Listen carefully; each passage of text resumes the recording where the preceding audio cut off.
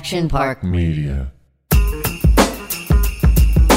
Think about it. All right, welcome to another episode of Victory, the podcast. I'm Kevin Connolly. And I'm Stock Tip Dave, filling in for Doug Ellen and Kevin Dillon. Victory!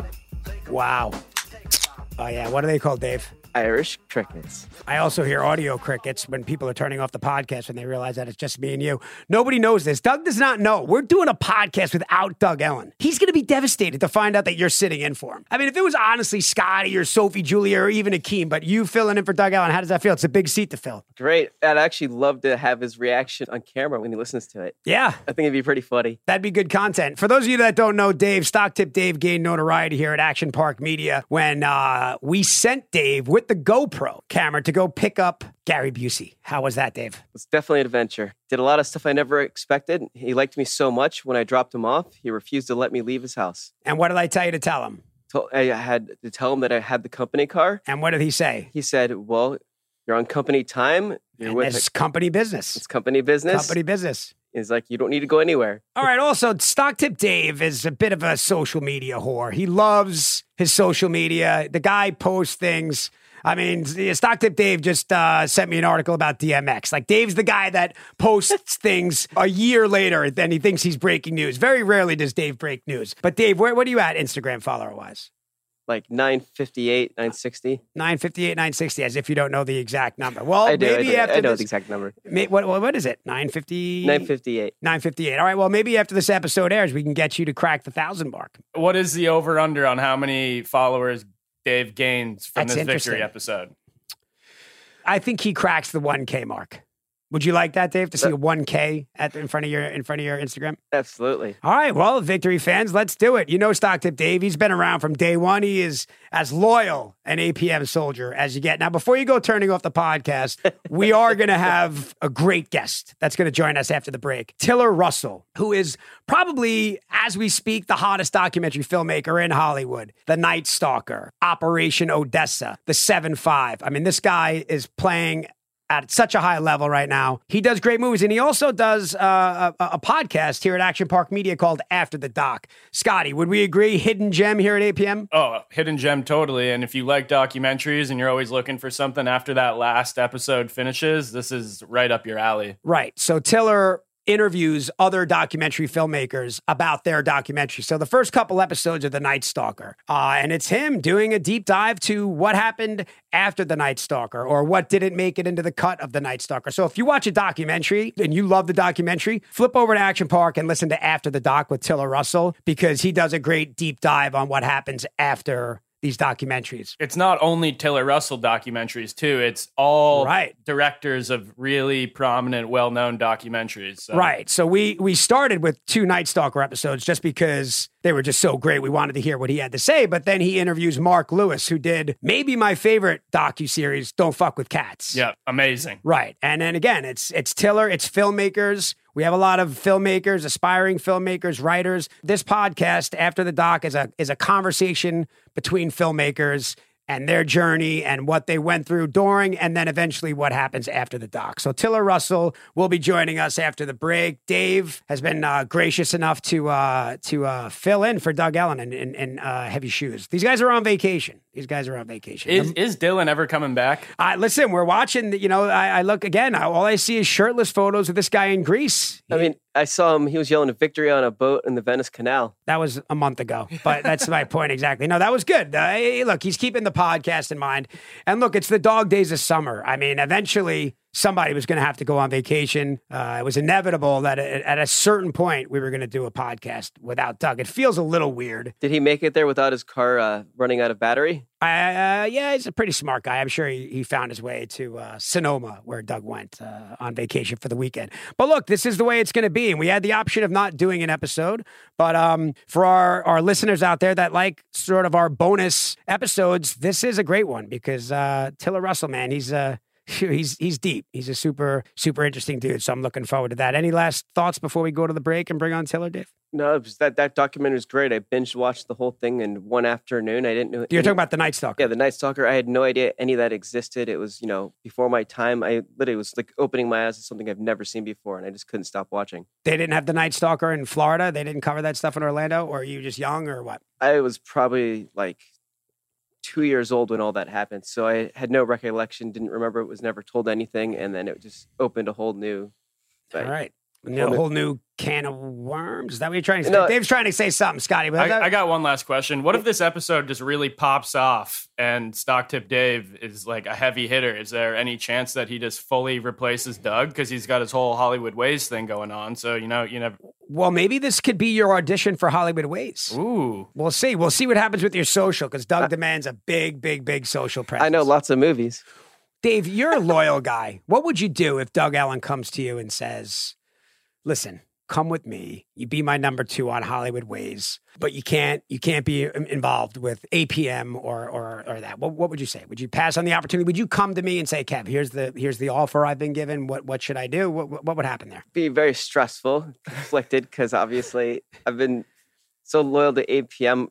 I don't know. It'd be a very, very hard decision. I don't think I could do it without getting any kind of blessing from you guys, but I'd prefer to stay here. Right. But I couldn't just go and do it. I'd have to get Action Park's blessing. Right. Well, there you go. Well said, Dave. I don't know if you're getting the blessing, Dave. I was going to say, it would be, the battle lines would be clearly drawn in the sand. No, we want Doug's podcast to be great, but you would sit and watch a movie and cover a movie with Doug. Maybe he'll have you on. Absolutely. I know a bunch of random facts about random movies from 1980 to now. There's all kinds of stuff I know. That's your time window, 1980 to present day. What's your favorite movie ever, Dave? My favorite movie ever. And please don't tune out. We have Tiller Russell coming up after Dave bores us to death. Please. No, I was a huge fan of Big Lebowski, Kingpin, Something About Mary. I'm a fan of Catch Me If You Can. It's one of my favorites. Really? Well. You're a big Leo guy. You love Leo. Dave loves Leo. Of course he does. You talk to him at Taco Tuesday. It's one of the crazier things about Stock Tip Dave is that you both claim if Leonardo DiCaprio is walking down the sidewalk and Dave's walking down the sidewalk, Leo would know who Stock Tip Dave is. Well, he would call me Buddy. He wouldn't say my name. Right. That's probably fair. But it's fair enough. But he knows your name. He just uses Buddy a lot. All right, Dave. Well, I think you did a pretty good job your first time, and you look relaxed. Yeah, it was Half fun. a Xanax. How was therapy? Dave went to therapy today. How was therapy? It was fun. Got to talk for 40 minutes. Did your therapist get annoyed when you took my call in the middle of the session? Because that's part of your problem. We know this.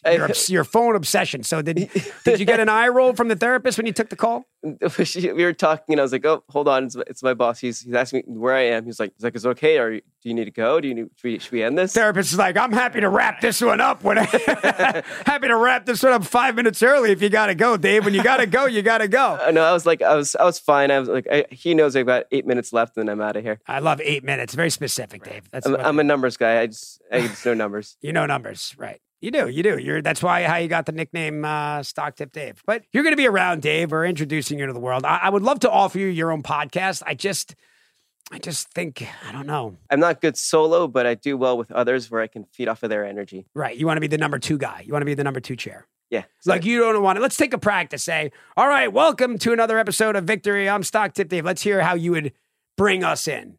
Action. Welcome back to Victory, the podcast. This is Stock Tip Dave from Action Park Media. And I'm Kevin Connolly, and we're happy. That was good. That was good, Dave. I like it. Not bad. I got to tell you, it's about 1,000 times better than I thought it was going to be. But that's good. We're going to get you to 1,000. That is our goal with this podcast, aside from pissing off Doug Ellen. Kevin Dillon doesn't know if APM folded since he's been gone. Guy did 2 movies and has hit 14 different countries in Europe while we've been sweating to death here at Action Park Media. But yeah, he's going to love this one. He's going to love this one. You did a good job. Stick around. Listeners out there that love our bonus episodes and deep dive with filmmakers, it's going to be a good one. Tiller Russell coming up after the break. Thanks, Dave. All right, welcome back. Victory, the podcast. As we promised, we have a very special guest here today. Tiller Russell, who is, at the moment, the hottest documentary filmmaker in Hollywood right now, coming off The Night Stalker. But you maybe also have seen The 7-5, which is my personal favorite. Operation Odessa. I have those 3 in my top 5, FYI. Oh, man, thank you for saying that. And now you made the jump to the narrative with Silk Road. So welcome. Thanks for coming on. Yeah, man, thank you for having me. I'm a fan as well, so I'm stoked to be here. So we have a lot of filmmakers, aspiring filmmakers, writers, and we cover lots of different parts of the business, from director of photographers to regular directors. But the documentary filmmaker it's interesting because it's a different path, right? So walk me through how you got the big gig. It was a weird, everybody's road is always weird and unpredictable and only even looks like a road when you look back on it. The long and short of it is, I grew up in Dallas, Texas. My old man was in the DA's office that was depicted in Errol Morris's movie, The Thin Blue Line. And so I grew up knocking around, the courthouse and precincts and cops and crooks and, all that kind of stuff. And eventually I became a crime reporter, kind of bullshitted my way into a job at a newspaper with no real qualifications other than knocking around with cops and crooks.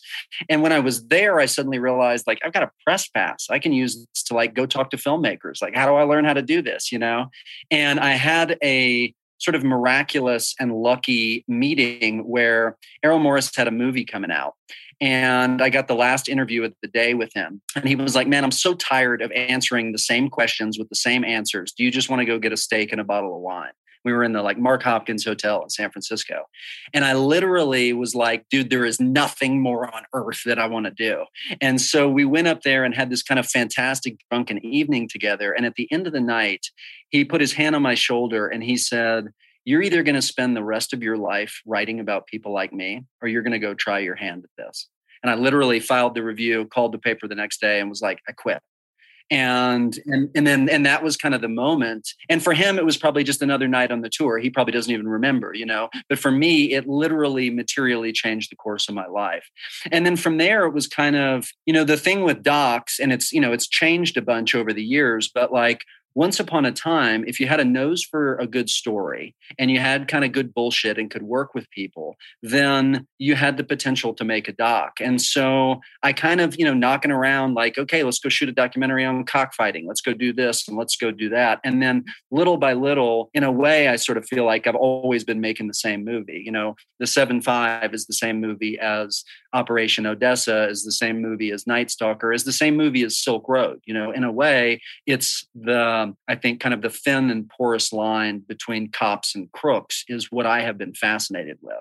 And so, some of the stories walked in the door and called me from so I'll get a call yo, man, I robbed more banks than anybody on earth. And I'm like, let's go to lunch, or, somebody will, a producer will have an idea and say, man, I think there's a movie here. And then the doc thing is, you have to have a story, you have to have an arena, and you have to have people willing to tell it. And the thing that, at least the way I've been doing them, is it's not just about the character, it's about the telling of it. So whatever it takes to get that story. Michael Dowd, you got to play one way. Tarzan, you got to play another. The cops in Night Stalker, you got to everybody's got to feel like, man, this dude is going to go to the end of the earth to tell my story. And that's the promise that I make anybody. It's like, if you park it with me, I will go to the end of the earth. So would you say that the 7-5, was that your first big hit with the 7-5? How did you get that job, to be completely honest? I have a wonderful producer and longtime friend, Eli Holtzman, who had watched the Mullen Commission hearings. And in the wake of Dowd getting busted, there was this massive kind of police corruption scandal in New York. And so the city began a commission to determine, was this an isolated instance of corruption or is this systemic? And so it was the Mullen Commission. After Serpico, there was the Knapp Commission. Then 20 years later, it's Dowd and the chaos of that. And so, Eli showed me this tape and he's like, dude, you think there's a movie in there? And I was like, hell yes, there's a movie in there. And so I went to New York and I started knocking around with all the different people. And for months, actually developed a completely different movie. And this happens with docs all the time, is you think you're making one movie. And I thought I was making a movie about the Mullen Commission and the biggest police corruption scandal and the investigation afterwards. And then I got hip to Dowd and I thought, man, who is that guy? Because that guy's got a story to tell. And we use the the software that bounty hunters use to find people, right? So I started sending, the idea was, this is a terrible idea for anyone else, don't do this, but it's what I did. I literally used that bounty hunter matrix to get last known addresses, wherever you'd received a piece of mail. And I found the crew of corrupt cops. And I figured whoever you are, whether you're, a homeless vet or whether you're Snoop Dogg, if you get a FedEx, you're going to open it, right? So I literally sent hundreds of FedExes all across the country to all these people. And these were cops that had wanted to disappear. Like they'd bought social security cards from dead people and shit. Like they know how to vanish when they want to vanish. And so I sent them a letter. And the letter said simply, I'm making this movie. I've got everybody else. If you want to tell your piece of the story, then name a time and place and I will be there. And if you think I'm full of shit, if you think I'm not the guy to do it, then I'll bounce. And it was absolute bullshit. I didn't have anybody. But the phone started ringing. And the question everybody had is, has Dowd blessed this? Wow, that's interesting. And I couldn't find Dowd, right? Because what happened was when he got sent to the joint, doing, I think, 11 and a half years in the federal penitentiary, it was right at the divide between the last days of analog and the digital. So there was no information about this guy. So I spent months knocking around, calling people, whatever. And eventually on his like bounty hunter sheet, there was one name. And it was a woman doctor. And I thought, like, who in the hell is this? So I literally picked up the phone and on a lark, I'm like, yo, is Mikey there? And she's like, yeah, let me put him on. And he hands me the phone and Dowd's like, so what the fuck is this? What do you want to do? And I hopped on a plane and he did the like drug dealer cop thing where he's like, okay, get on the LIE, you get off at Hop Hog or whatever. And then he would make me get back on the train, go to the next stop. Are you kidding me? He made you jump. Michael Dowd made you jump through all those hoops. Now get back on the train. There'll be a guy with a yellow umbrella. Yes. And I'm sure he was clocking me the whole time to find out, like, is this guy full of shit? Is he really going to do it? Now I see what he looks like. And then eventually I go get in the car with him and he starts like driving around at 100 miles an hour and like talking about his story. And I'm like, fuck that other movie we thought we were making. This is the movie. And so I called Eli and I was like, my producer, and I was like, dude, we're making the Crooked Cop movie and this guy's the center of it. And it went from there. Well, the ironic thing too about documentaries, it really is about a subject matter, but at the end of the day, you're still watching a movie and you need your movie star. And Michael Dowd was an incredible subject. I'm sitting there literally falling off the couch. I can't figure out, do I like this guy? He's so candid. He's done his time. He's done some terrible things, but what a subject for a movie. Well, right? And well, that's what, and it's, you bring up a brilliant point, which is docs need stars just like features need stars. And like, it doesn't matter if the story is super interesting. If the storytellers aren't like riveting and can totally captivate you, then it's not going to work as a doc. And so, with Dowd, as soon as that like anchor piece dropped in, it was like, okay, we got a movie. And the thing about Dowd that fascinated me was because I had the same, and he and I've become, friends over the years, through all the circus of the 7-5 and its afterlife, is there's a weird childlike thing to him. That dude walked around a federal penitentiary for 11 and a half years as the dirtiest cop in New York. And yet when you meet him, he's like a kid who's like, wants to knock around and like, let's go get a couple of beers, And so that weird combination of like, dude, this guy doing this nefarious shit, but at the same time, he's so weirdly childlike in a way too, that it made me have conflicting feelings. And Tarzan was the same way. I go to Tarzan in a like Panamanian prison to meet him. And he's like, hello, I'm Tarzan. Welcome to Panama. And I instantly was like, dude, this guy's a star. This guy's got a story to tell. I grew up on Long Island. So Michael Dowd, strangely, is from my home. His kids went to the same high school as I did. He's your people, bro. Yeah, oh my God. Yeah. And he's such a big personality. And, but I mean, let's face it, you compare him to Richard Ramirez, when you're stepping into these worlds that are, aside from dangerous, I mean, clearly you're a guy that's got some balls. You're jumping, you're jumping on trains and getting in the car with, Mike Dowd and these guys. So you're not afraid to roll your sleeves up. But at a certain point, do you go, what am I getting myself into? Do I want to live in these people's heads? Do I want them in mine? Because also these subjects, there's a manipulation factor to some of them as well, right? I mean, they want to make sure the story is told their way. And do you... it's always a hustle. And it's like with crooks in particular, who are storytellers and who are hustlers and manipulators, there's always some level of game involved. Right. That's part of what we're fascinated about. Like, that's why Scorsese makes, Scorsese movies, because it's like those people operating in that world, they're living living at a life and death stakes that us as civilians, we don't live like that, where every time you walk out the door, you're strapped. Every time you walk out the door, you could get smoked. Like it's for real for those people. And in a way, I'm a chronicler of those people. I'm not those people. So there is always this divide. And I was actually talking to Errol Morris about this yesterday.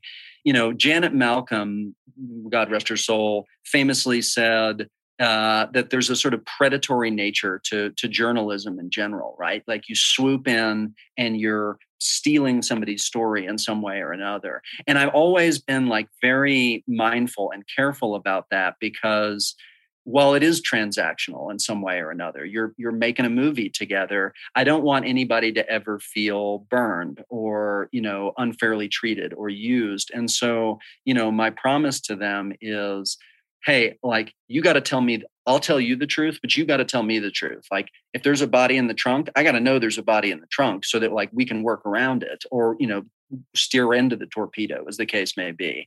But there is a weird level of authenticity and honesty that's required on both of our parts to do it right. What's the access like to Tiller Russell? If I'm Mike Dowd, and what's my access like to you while we're making the movie? When we're in it, it's all in. You know what I mean? 24 hours a day, whatever the thing is. Because what happens is, I saw once Guillermo del Toro at the DGA, and he had this like amazing, one of the most brilliant minds I've come across.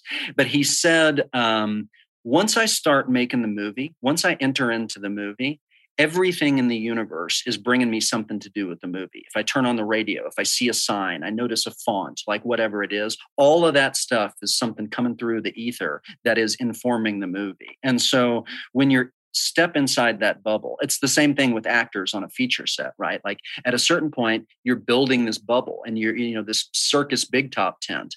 And when you step inside, you gotta totally be there for each other. And then at a certain point, then you have to step out. And it's like, now I'm making the movie. There may be shit in here that you don't like. There may be things that you resent, that you disagree with. But my job is to tell the most compelling and factual and, entertaining story possible, true story possible, but do it in a way that requires total buy-in from everybody.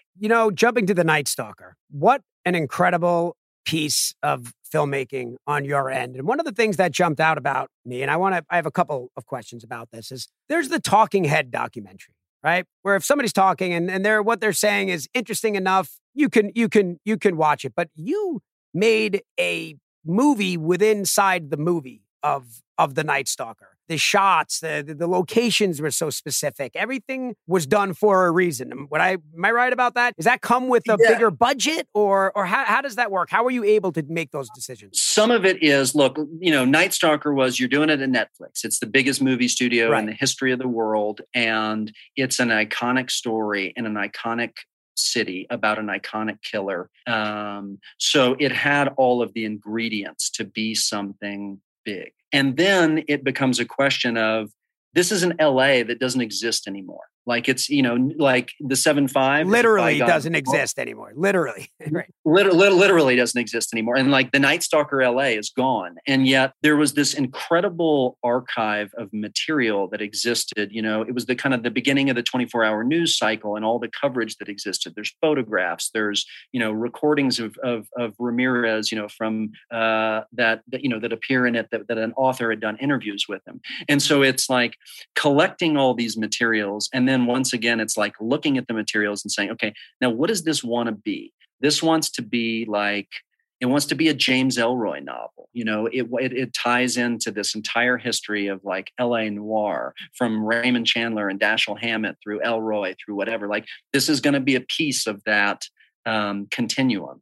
And so then it's, where do we find the locations to film these guys that are either the spots, like where we shot Gil was It's a cop bar, Stevens Steakhouse. And like, if you're not a cop and you're not in that world, you're not in Stevens, you know? I mean, I'm sure there are exceptions to it, but like, it's a spot. It's been a It's a known cop bar. Right. And then, you know, with Salerno, I wanted him to find his own spot for it. And that we shot at Jones, right? And Jones has nothing to do with the story, but it's dripping in old LA, you know, from like the red vinyl and The the decor, lights, all of it. Yeah. the decor, all of it, right? And so it's finding those elements that are evocative of the spirit of the movie.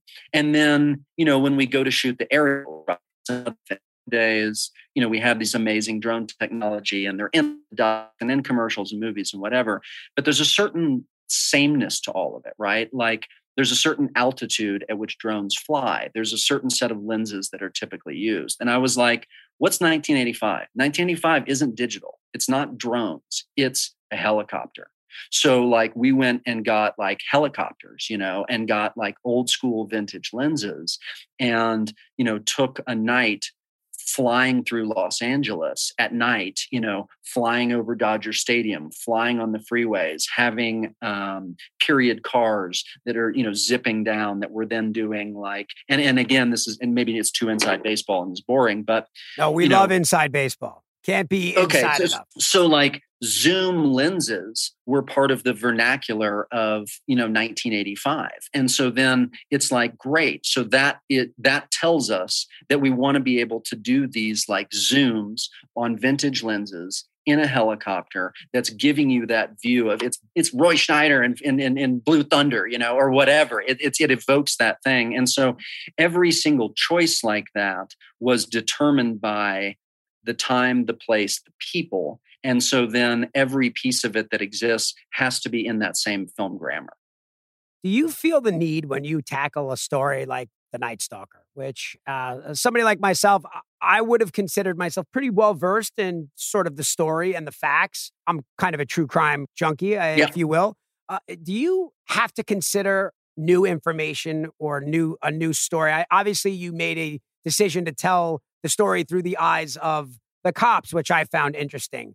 And it was more about the cops and their lives and less about Richard Ramirez's home life. Was there not, I don't want to say blowback, it was a smash hit, but did that come into question, sort of your angle on it? And do you feel the need to have a new, give the audience some new piece of information somewhere along the line?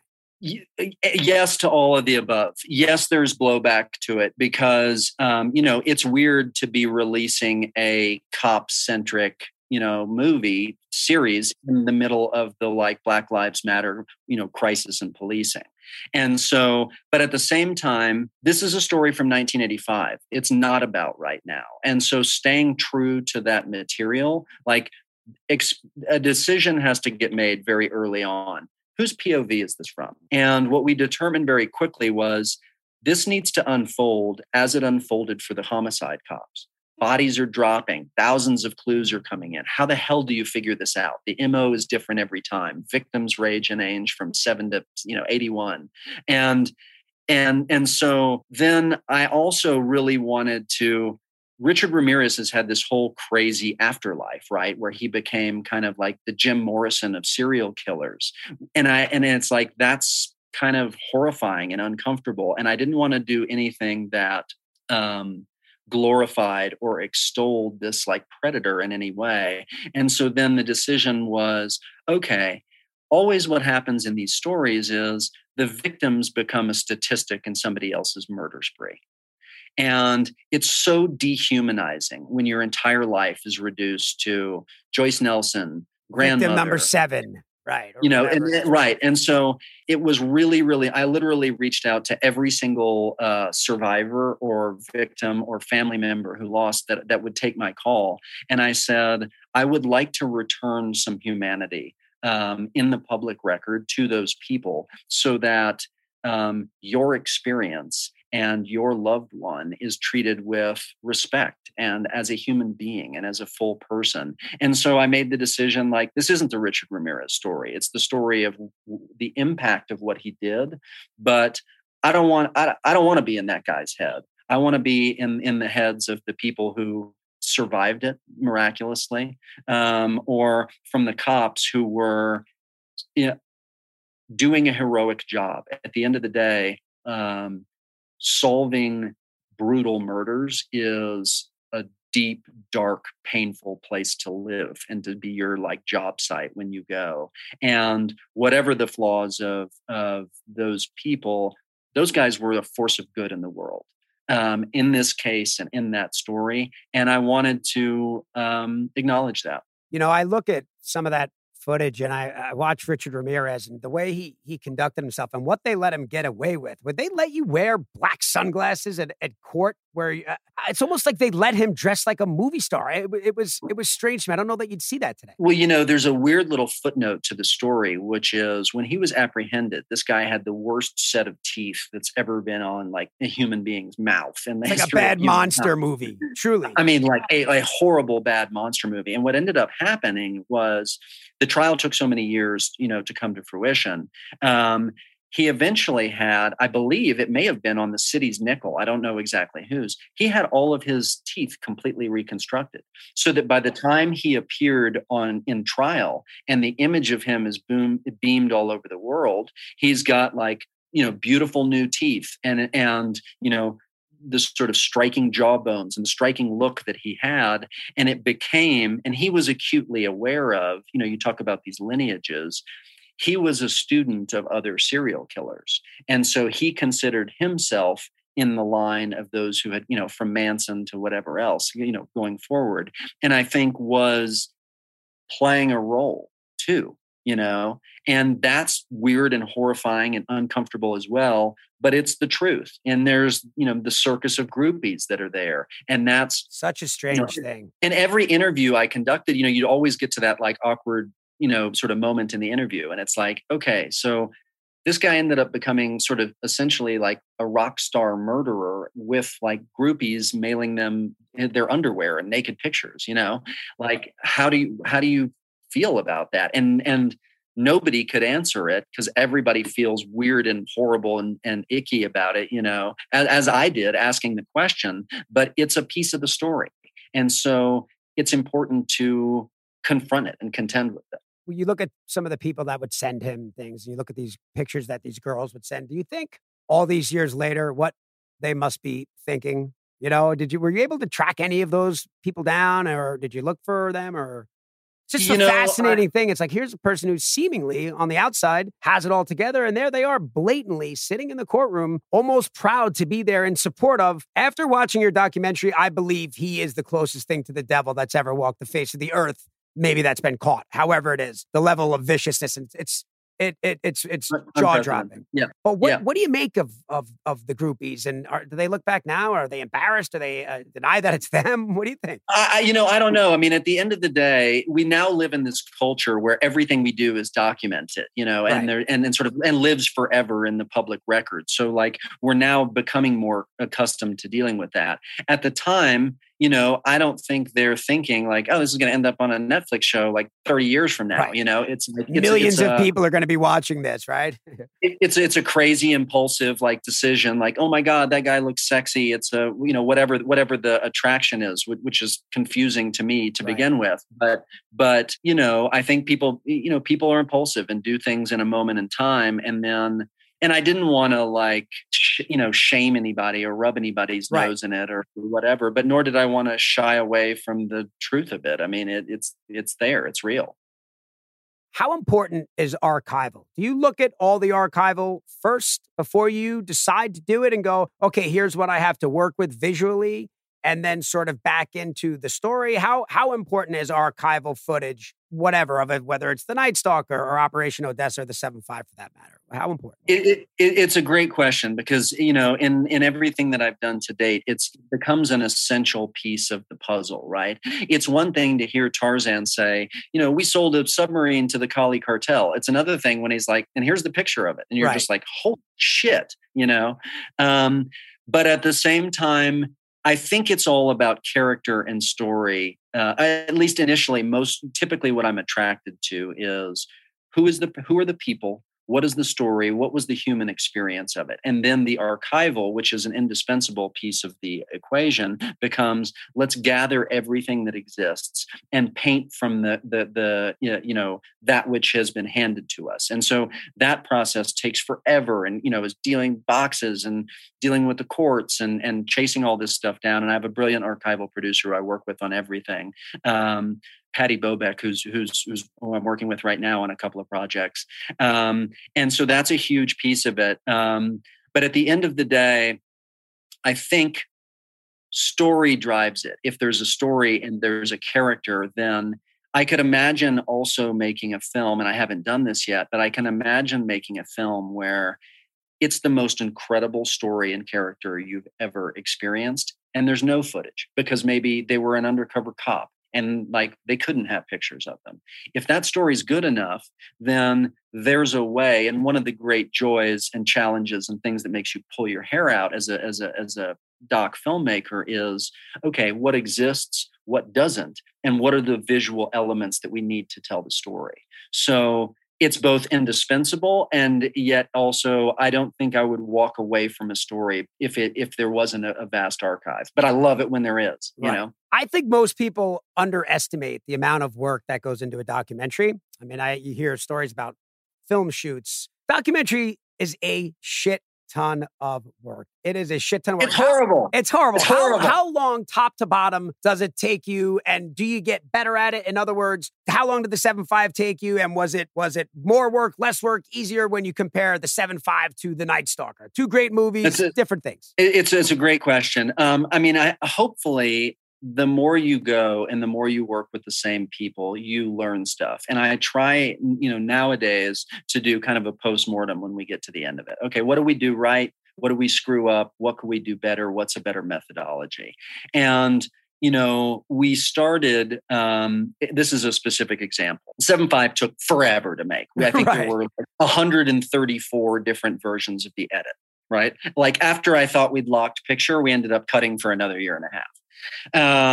And so, but sort of that's what it took to get there. And then as we move forward, increasingly what we're trying to do is, and I say we, because there's this whole there's this sort of myth of the director doing all this stuff. Like I'm only as good as the amazing group of people that surround me. And I'd take a bullet for those. That's an important thing for the audience to hear, that it truly does take a village. And while you're the guy managing the personalities and making the creative decisions, you're as good as the people around you. I'll tell you a weird story. I was once knocking around with Gary Busey. He told me a brilliant thing that has stuck with me forever. He said, dude, here's the deal. On a movie set, everybody is a spoke in the wheel. And the only thing they give a shit about is their spoke. If you're a production designer, you just want the production design to be perfect. If you're a DP, you want the image to be perfect. If you're an actor, you want the performance to be perfect. Every department and every artist is just doing their own piece of it. Your job is to be the quiet center of the wheel and to make sure that it turns. And I thought, damn, Busey, you are crazy as a shithouse rat, but that is on the money. I mean, he really is. That's exactly what it is. So like you said, so the 7.5 takes forever. Was the Night Stalker easier in a sense? Is there the confidence level change? How does that work? It's impossibly hard every single time. And every time I feel like an imposter, okay, they're going to find out this time that I'm making it up as I go along and, and sort of, a little sort of squirrel nudging along, trying to find a nut, which is kind of the experience of it. But what I will say is, a simple thing that we have done is we used to just shoot everything, go into the edit bay with this morass of sort of footage, and then sort of wade through it trying to make something. And increasingly what we're trying to do is very tightly dial it in before we ever shoot a frame of anything, so that it's okay, here are the characters, here are the story beats, here's where one person tells a piece of the story, somebody else tells the same story, and it conflicts, but there's an interesting kind of node that ties the two of them together. Or they tell it exactly the same way, and that they'll intercut perfectly. And so what we've started to do is kind of to write the films before we actually begin cutting them, so that there's a clear structure. There's a beginning, middle, and end. and you're able to sort of fashion it. You know, I had a conversation with Joe Berlinger recently, and he said something to me that really rang my bell. And I was like, dude, what's the deal with crime, like, and murder? Like, why are we telling these stories? Why are we drawn to them? And he's like, you don't know? And I'm like, no, that's why I'm asking. And he goes, it's the perfect story construction. A crime happens, people's lives are changed, there's life and death stakes, the cops come in, the criminal justice system does its work, and there's an ending and an outcome. Person goes to the pen, goes to the electric chair, escapes and gets away with it like Tarzan and his crew, whatever. But either way, it has life and death stakes, and it has a beginning, middle, and end. And that's why crime stories are so compelling as storytellers and as audiences, because they have a perfect shape. And I thought, damn, that was worth the conversation alone, because Berlinger illuminated something for me that I've been stumbling along doing, but wasn't aware of the structure of. The passion that comes through when you're talking about film, and, you know, we talked about the golden age of documentary cinema, which is here. We're all fascinated with it. I just love how passionate you are. I think it's important for people that are filmmakers or aspire to be filmmakers have that, because it does take that, right? And so we were talking before earlier, we did our opening, and we were talking about After the Doc, and it's you talking to other filmmakers about their work, and it's this sort of complimentary conversation between filmmakers. But it's not you always sitting there talking about how great your work is. It's you talking to other filmmakers, whether it's Mark Lewis or Emmett Malloy, talking just to listen to you speak about it. It's just the passion that comes through is fun. And you do learn these things when we talk about the podcast, because not everything can make it into a movie, right? Even things that you love. The 7.5 was one movie, so 2 hours, give or take, whatever it was. Night Stalker was multiple parts, so you have a little more wiggle room. But a couple of things that I learned in the Night Stalker, couple of stories that stuck with me was our cops, Salerno and Gill, watching the movie of the week starring Lou Diamond Phillips in a room with Richard Ramirez. It's just hard to imagine that scene. How does something not make the cut like that? Is it, look, you only got a certain amount of time. Something's got to go. You got to kill your kids once in a while. That's sort of the... It's awful. I hate it. And we're still arguing about all these things to this day. Like, there's scenes in the 7.5 that Eli's like, dude, I can't believe you took that scene out. And I'm like, dude, we had to get the thing done, know? And so invariably what happens is, or like that scene that you're talking about, which is like, Gil Carrillo and Frank Salerno go in and they're watching the Night Stalker with the Night Stalker, And I can't even imagine. Yeah, it's hard to wrap your head around. I heard that story and I was like, that goes in. That's the end of the movie, just because it's like, it's so surreal. If you were to pitch that in a writer's room, people would be like, get out of here. You're a moron. That's a terrible pitch. It would never happen. But because it's true, you're like, it's got to go in. But then what ends up happening is, at a certain point, and I keep kind of harping on this because I think it's really true, the material tells you what it wants. Like, initially you want everything in and it all goes in and it's 10 hours long and it's absolutely boring and, all over the place. And then little by little, you're paring it away and peeling it away and changing this. And it becomes a process of removal. Barbara Kingsolver, the novelist and nonfiction writer, said, fiction and nonfiction are like exactly identical, inverses of each other, which is, in fiction, if you don't put it in there, it doesn't exist. Like, you're making Silk Road, and if you don't choose the location or choose what Nick Robinson is wearing, it's not on the screen. Whereas with Night Stalker, it's the opposite of that. It's all of this material, and you take a piece of wood and you carve away everything that doesn't look like a guitar if you're making a guitar, And so that's kind of the process with it. I mean, I guess that might have come out of left field. While interesting, maybe right. I could see after watching that might have been a little, maybe take you out of it. I don't know. It's just such overwhelming information. Maybe it would have. Maybe, you made the right call. It's interesting to hear you talk about it on the podcast. And we sit here and pull our hair out to this day. Like, what about, like, if you let me cut them forever, I would like go Kubrick on them and just like never stop editing. At some point, like somebody said, films aren't finished, they're abandoned, Right. So it's or like, you don't finish. Eventually they just take it away from you. That's right. That's right. There's so much. I mean, I always say I would prefer wanting a little more as opposed to that 6-part could have been 6 parts, could have been 4 parts.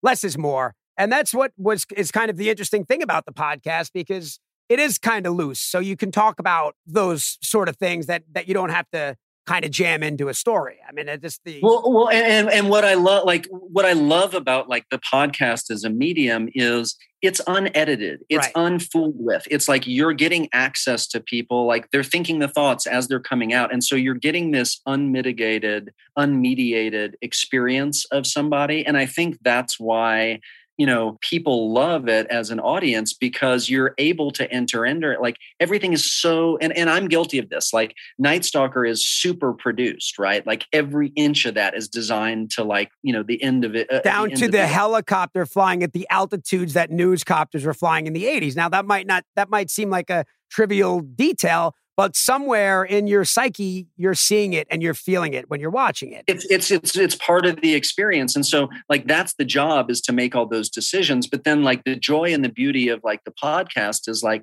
man, you're just rocking and rolling and you're letting it go. And as an audience member, and like you talked about when I talk to those other filmmakers on After the Doc, I'm a fan, man. I love the work, I'm like the worst movie critic ever. I'm like, dude, it's impossible to make a movie. I love them all. Right. So listen to the conversations. It's fun. And I'm sure this is a ridiculous question. You don't have to say, but what's next? Can you tell us?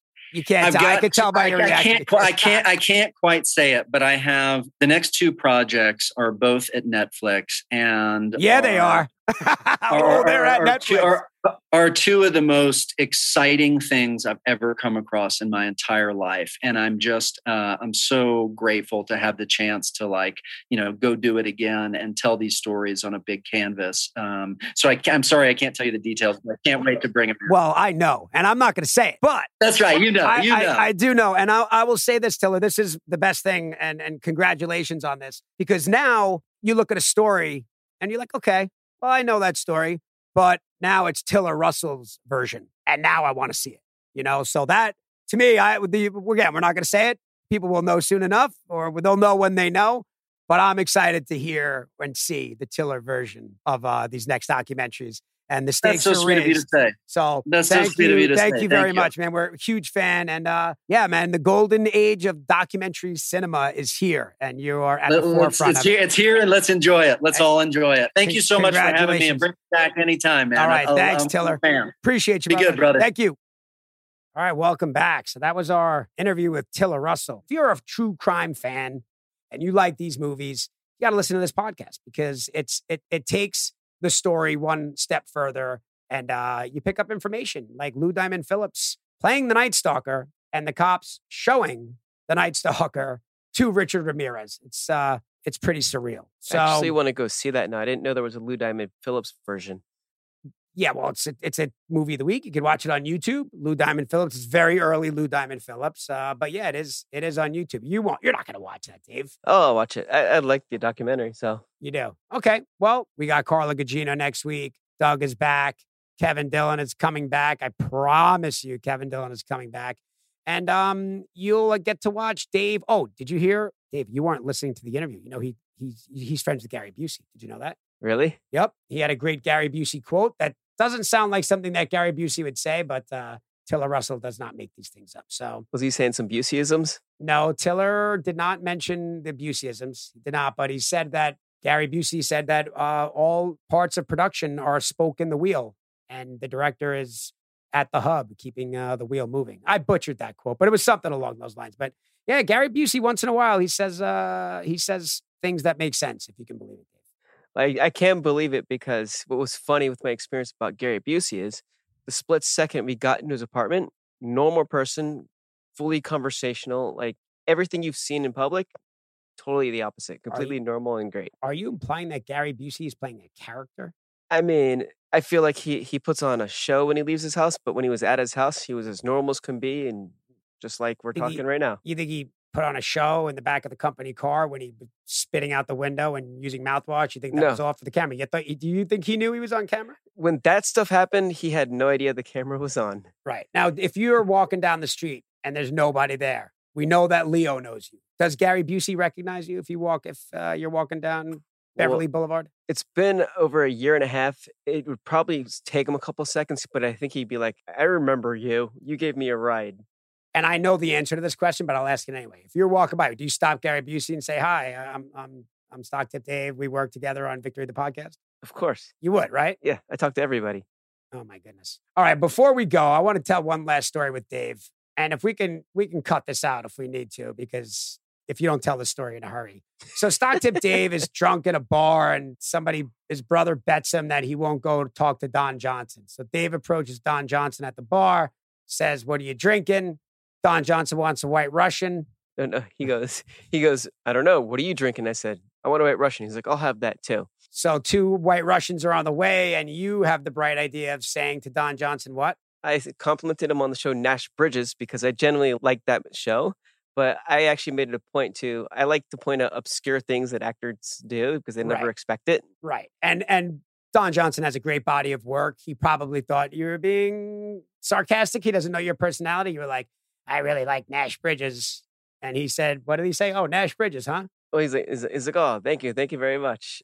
The bartender returns with 2 White Russians. And Don Johnson says what? He goes, all right, well, now get the fuck out of here. No, drinks are on me. Yeah, now get the fuck out of here. You know what? I'm buying these. Now get out of here. But going back to the obscure movie reference, I actually made an obscure movie reference to Toby one time because he's in the movie The Wizard. He's an extra in the movie The Wizard with Fred Savage, and he thought about it for a second. He was just like, man, nobody has ever said that to me in my entire life. Well, that's it. That's why you're so obscure. I know. That is the obscurity that is Stock Tip Dave. All right, well, that wraps up another episode of Victory the Podcast. I'm Kevin Connolly. I'm Stock Tip Dave, filling in for Doug Ellen and Kevin Dillon. Follow Action Park Media on Instagram and Victory the Podcast and at Stock Tip Dave. Let's get this guy to 1,000 followers. Thanks for joining. See you next week. Special ed when you couldn't win. You tried, you cried, you shouted, you pouted. But I told you, I should have thought about it. Think about it. Think about it.